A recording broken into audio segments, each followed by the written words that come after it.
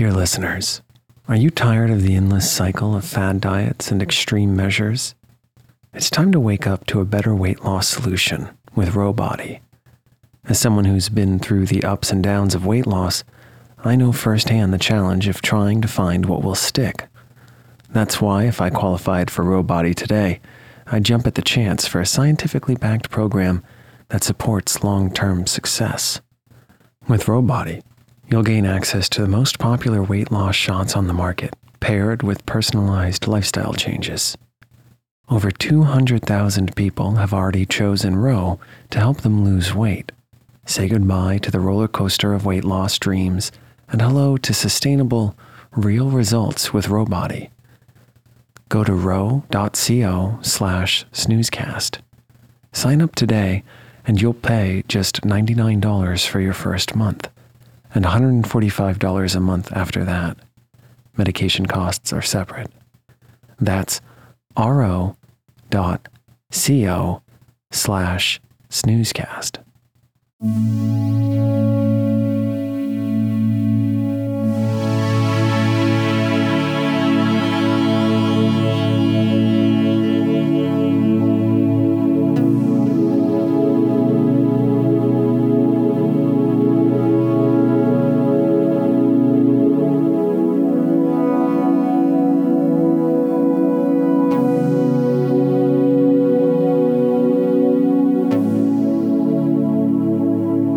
Welcome to Snoozecast, the podcast designed to help you fall asleep. Find us at snoozecast.com, and if you enjoy our show, please share us with a friend. This episode is brought to you by The Hum of Existence. Tonight, we'll read the opening to Dr. Vermont's Fantasy, written by Hannah Lynch and published in 1896. Lynch was an Irish feminist, novelist, journalist, and translator. She spent much of her working life in Paris, having also lived in both Spain and Greece. Lynch then returned to lecture in Ireland and was a part of the Paris salons of the Belle Epoque, as well as the Irish Literary Revival in Dublin.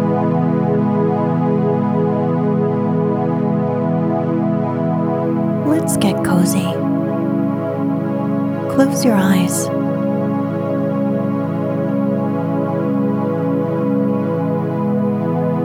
Relax your body into the softness of your bed.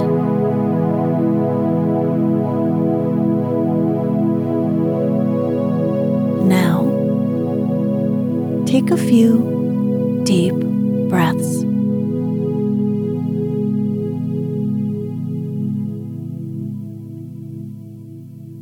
Part first. Mademoiselle Lenormand, told by the traveler. The Island.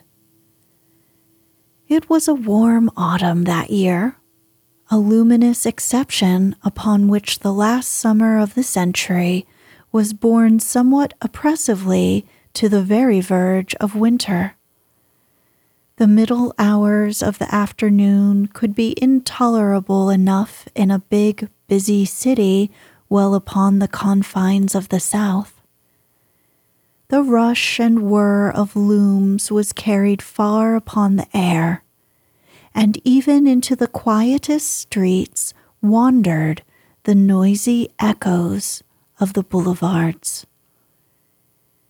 Yet it was dull and flat for the solitary stranger, without interest in factories or provincial entertainment and friendship. It was doubly dull for a woman past youth and all its personal excitements to be extracted from fleeting curiosity and thrills of anticipation, denied by reason of sex the stale delights of cafe lounges, and by reason of station the healthier and livelier hospitalities of cabaret and peasant reunions. Traveling bag and portmanteau lay strapped in the hotel hall. The train for Paris would not leave until late that night, and to while away the intervening hours, I went forth beyond the town. I chose the farther end of the long boulevard, the middle of which I had not yet passed. Down there, the brilliant air lost its clearness in a yellow mist, as if flung from the sky in a fine dust of powdered gold. Upon its edge hung the last visible arms of the trees on either side, lucidly, of unwonted greenness, the green we note in painted French landscapes, brightly touched with yellow. I felt that something fresh, cool, and soft must lie behind that golden veil. It led my imagination as a child is led out of the real by the elusive promises of fairyland. Here, sound was deadened, and city movements seemed to faint away upon the weariness of the long, hot day. I glanced back at the town. Behind me stretched the dusty boulevard, and sharpened above it, against the tremulous, pellucid blue of the heaven, the profile of quaint church spires and heavy masses of buildings. Ahead my way was blocked by the wide gray river, black where the shadows touched it, silver where the full light shone upon it. A bridge of gray stone spanned it from the end of the boulevard to the other side, the unexplored. A bridge so old, so worn, so silent and empty, that it might appropriately be the path to the city cemetery. This bridge I crossed in all its glamour of sad enchantment. One of its arches was broken and made a dangerous gap above the broad, quiet waters. There were no lamps, no visible indication of life about. I saw that it led to an island encircled by a battered and decayed dark wall, with little castellated ornaments that gave it the look of a feudal fortress of unusual extent and dimensions. Midway, I stood upon the bridge and wondered what sort of land might be before me. At first, I believed it to be uninhabited, until much gazing discovered a thin curl of blue smoke far away, beyond a square tower. It was nearing sunset now, and the island lying west showed out more darkly from a broad band of reddish glory. It wore all the more desolate air because of the floating and quickened light above it.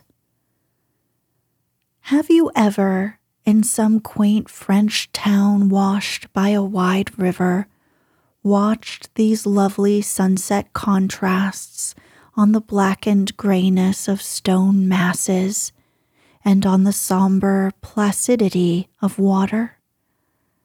The best effects you will find upon the Loire, and if you can recall them, you will see, better than words of mine can paint, the salient features of that river view set with towers and a decayed old gray wall.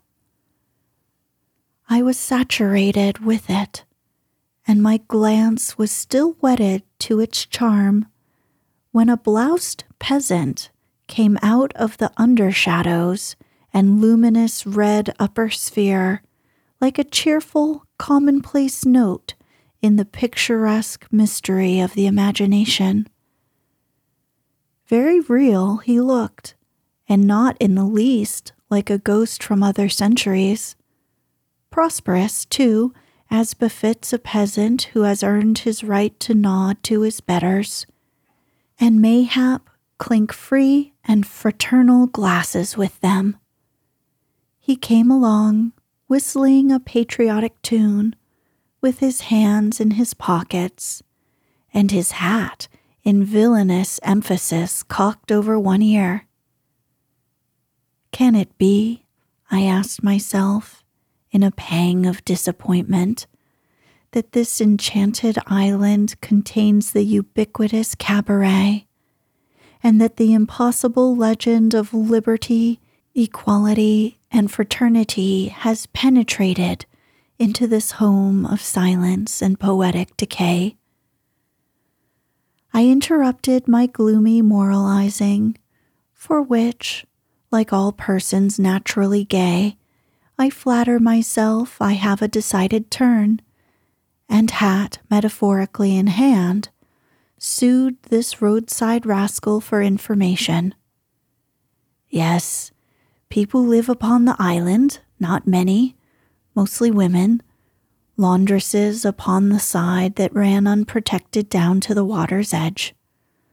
I might see their sheds if I made the round of the wall.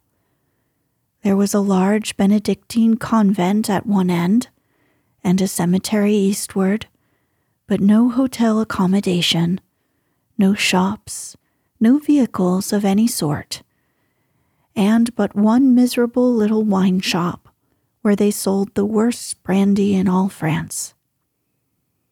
Of this liquid I concluded the fellow had been drinking somewhat copiously, and left him to push inquiries for myself.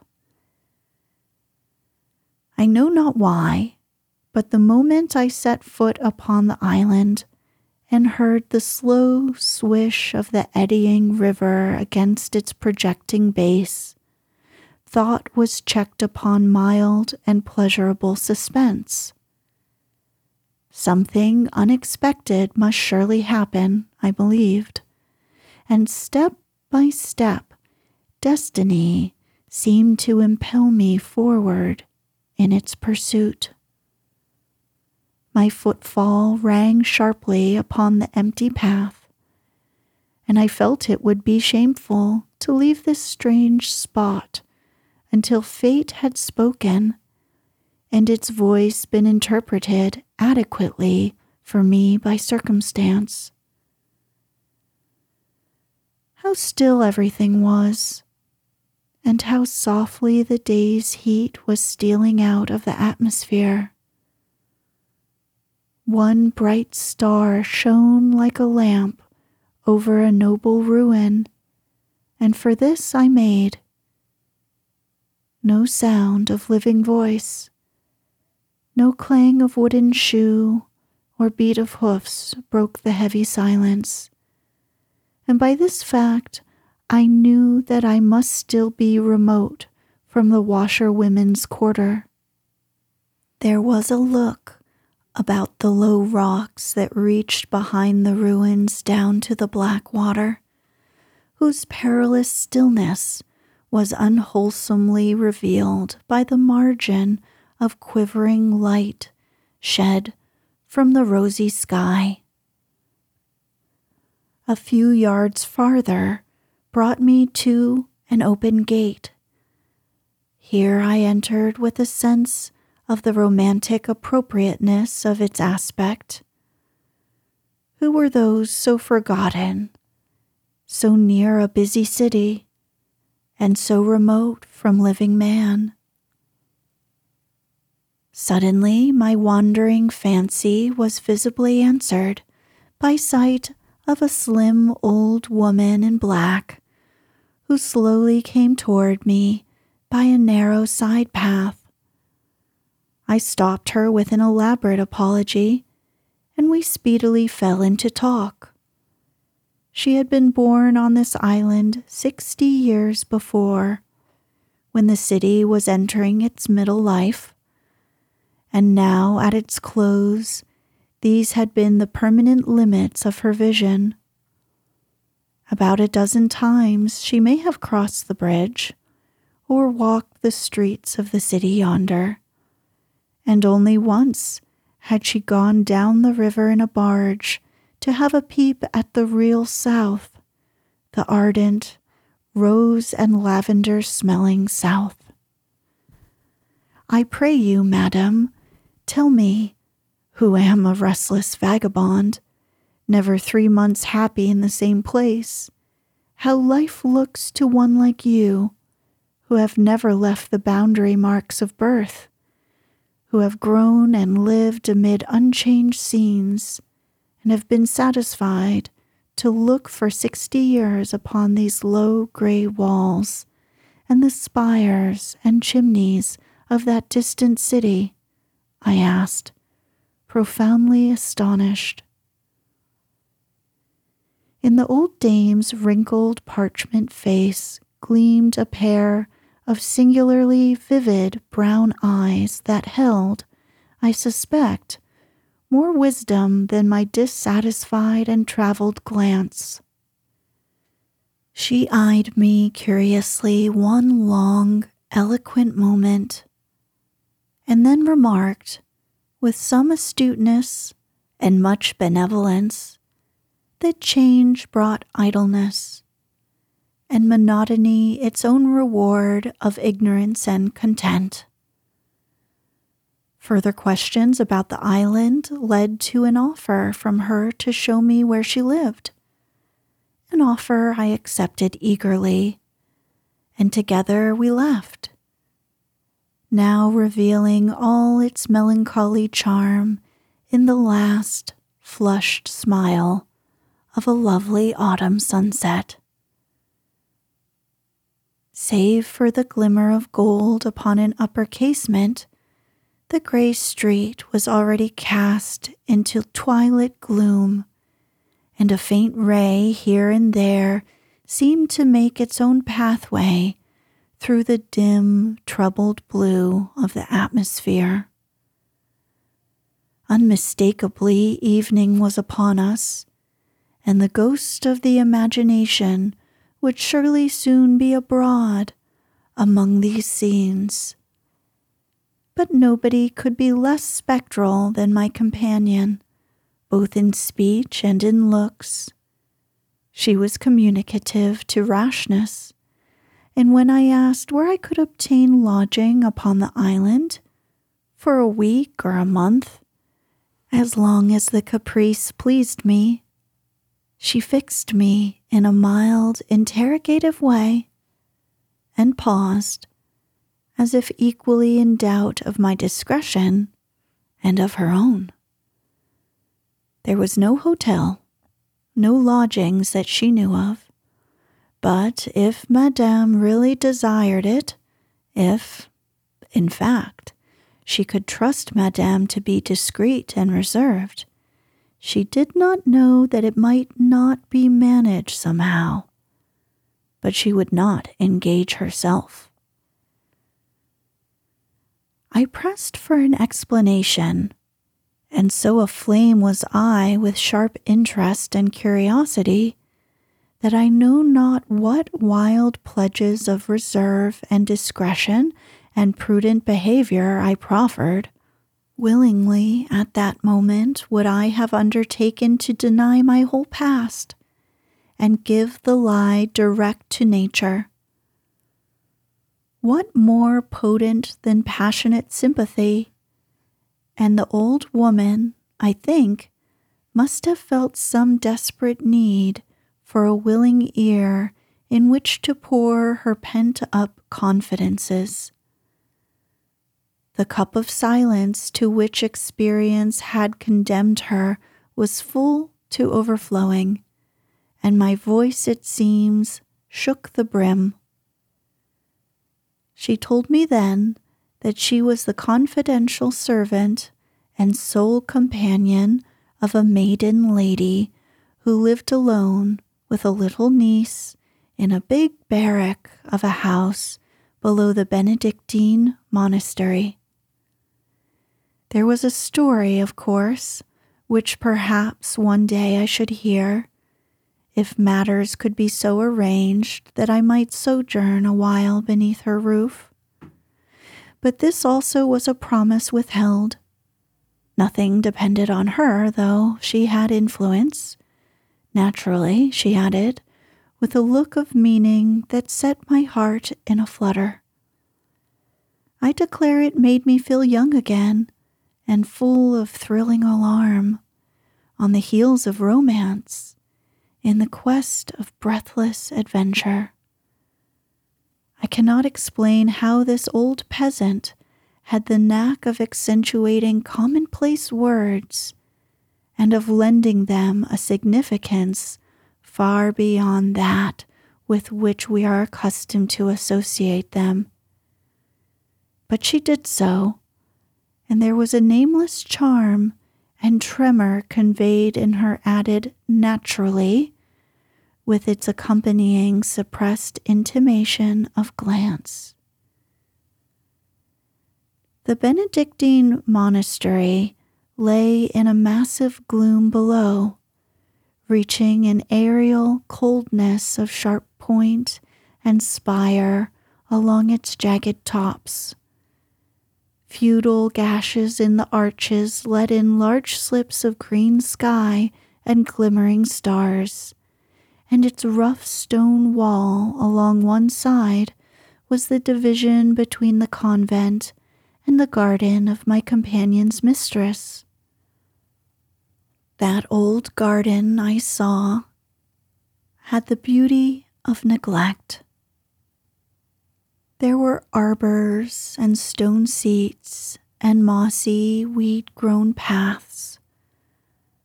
The underwood was impenetrably thick, and only the fine old trees lifted a calm front, indifferent to man's unkindness. They needed no human hand to care them, and so they throve, and willingly gave grateful shade and the splendor of their foliage, and the majesty of their form. But of flowers there were none. A coating of moss, bleached and faded, had grown over the old sundial, which now was hidden under the branching trees.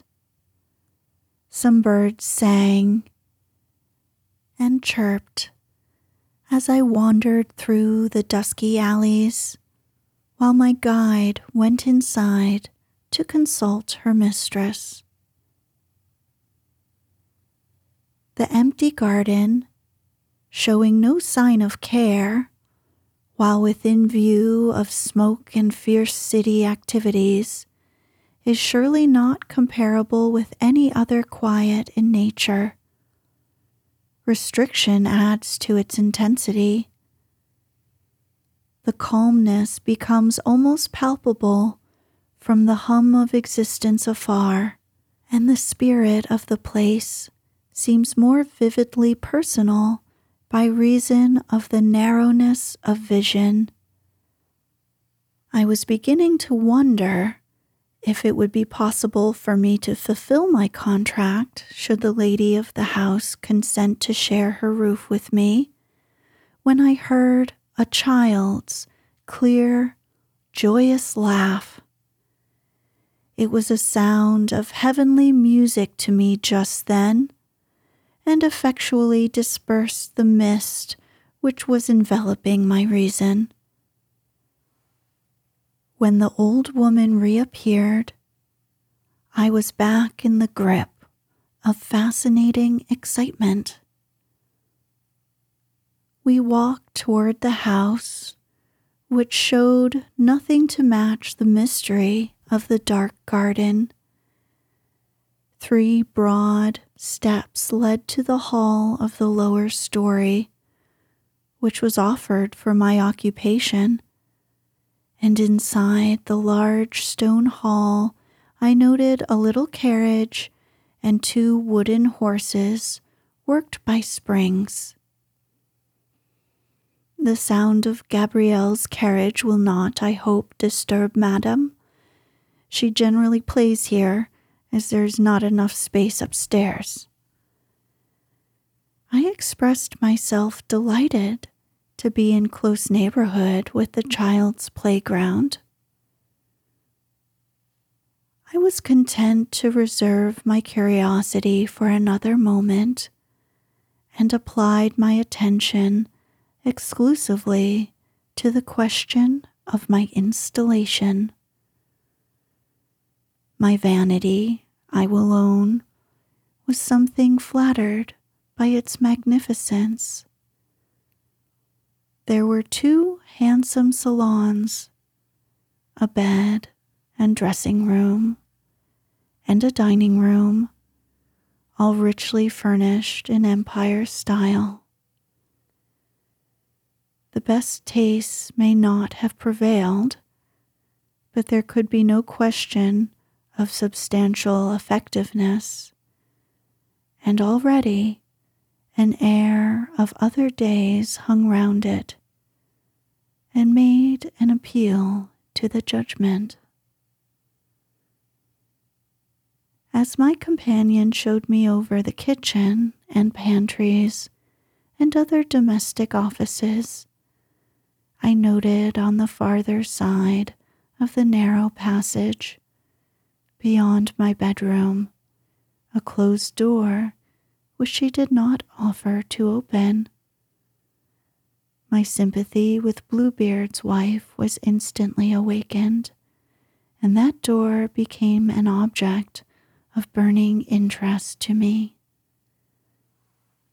From the kitchen, she conducted me through the dining room window into a long, glass-roofed gallery, jutting out beyond the house and seeming to hang over the river, so completely hidden were the rocks below. The city lights along the opposite bank were visible, and the heavy masses of boats and barges made moving shadows through the dusk. "How lovely!" I exclaimed, sniffing the soft air delightedly. "Here will I sit and walk and read and muse. A month, did I say? I could cheerfully end my days here." "We have no servant at your disposal, madam," the old woman said, phlegmatically checking my enthusiasm by a reminder of the trials of existence. "But until you have procured one, I shall be glad to give you any assistance in my power." I thanked her heartily and inquired if I could find a carriage to drive at once for my luggage to town. There was no such thing on the island, she calmly informed me. Nothing in the shape of a wheeled object ever crossed the bridge from the city except the morning vans and the weekly butcher's cart. Once a week, the laundresses wheeled their barrows of linen into town and returned on the same day with the supply for the week's washing. She could recommend a little maid whose mother would, no doubt, be glad to undertake to market for me for a consideration, and her I could engage on my way to the hotel. I left the amiable old dame to prepare for my reception that night, and set forth in the dropping twilight in search of the maid and my portmanteau.